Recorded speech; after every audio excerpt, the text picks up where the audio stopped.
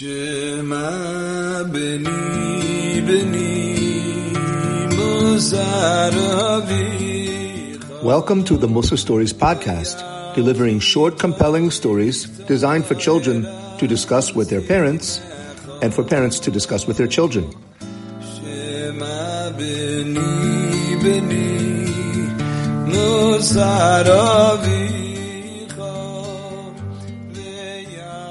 Hey kids, have you heard something interesting for Parshas Mishpatim yet?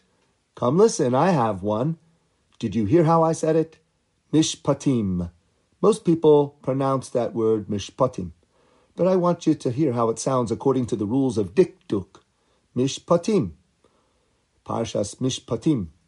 So let's say you're a girl, and there's another girl in class who is bothering you. She's not a full-on bully, but for some reason, she hit you with the jump rope on purpose during recess. So the first time it happened, you made nothing of it. Never mind. Kids, that's right. Never be makpid on small things. You will be a happier person, and it will avoid a lot of fights. Never be makpid on small things. I'll say it once more. Never be makpid on small things. But when it happened again, let's call her Hadassah. Hadassah banged the jump rope onto your shoulder on purpose while you were jumping in the middle. Okay, so you can just walk away, but I understand why it bothers you. So you do like the Rambam says to do. You approach Hadassah and you say, Hadassah, why did you bang the jump rope onto me? It hurts, you know. Please don't. The Rambam says it's actually a mitzvah to tell the person that you don't like it and ask for an explanation. But don't do it with a whining voice. Stop! Or even, please don't! Because Hadassah will most likely laugh and do it again. Try to stay calm, cool, and collected and say, please don't. I learned that tone from my Uncle Marty. When I was a boy, I used to have fun roughhousing with my Uncle Marty. One time it became too much for him. I was hanging off his shoulders and head, so he told me, please don't, with a serious face. Not frowning or anything, just serious. Can you put on a serious face and say to her, please don't?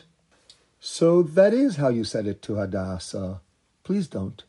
Now, if she really did it by accident, you would be able to tell from Hadassah's voice that she meant no harm. She would say, Oi, I'm so sorry, I didn't realize. You can tell in her voice that the girl had an honest mistake, but Hadassah, spinning the jump rope, didn't say it that way. She just giggled and ignored you. Okay. The next day, it got out of hand.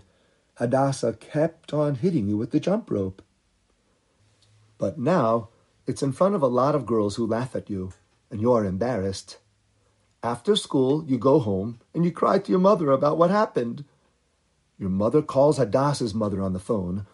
Hadassah's mother is very upset at Hadassah, and she brings her over to your house in order to apologize to you. Now, it could be that you wouldn't feel like forgiving Hadassah. You're not even sure that Hadassah is sincere. Maybe she doesn't really mean it. But your Mora just taught you something from Parshas Mishpatim. That it's not Hadassah. Hashem made it happen. When two men get into a fight and one gets injured, the Torah states that a doctor is allowed to heal him.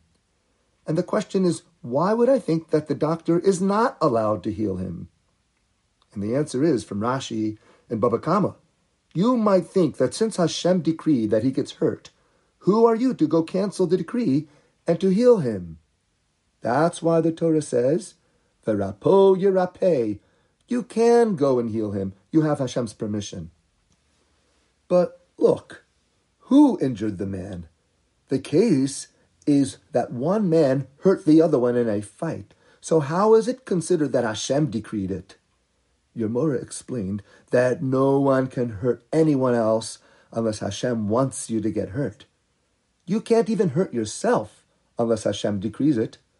So you think to yourself, Hadassah hit me with the jump rope? No, Hashem decreed that I should get hurt. It could have been a dog bite instead, or I could have tripped and fell. It's not Hadassah's fault. My loving Father in heaven sent me a bang on my shoulder for a kapara, I'll forgive Hadassah. For more stories or to make a donation, visit our new website, musastories.com.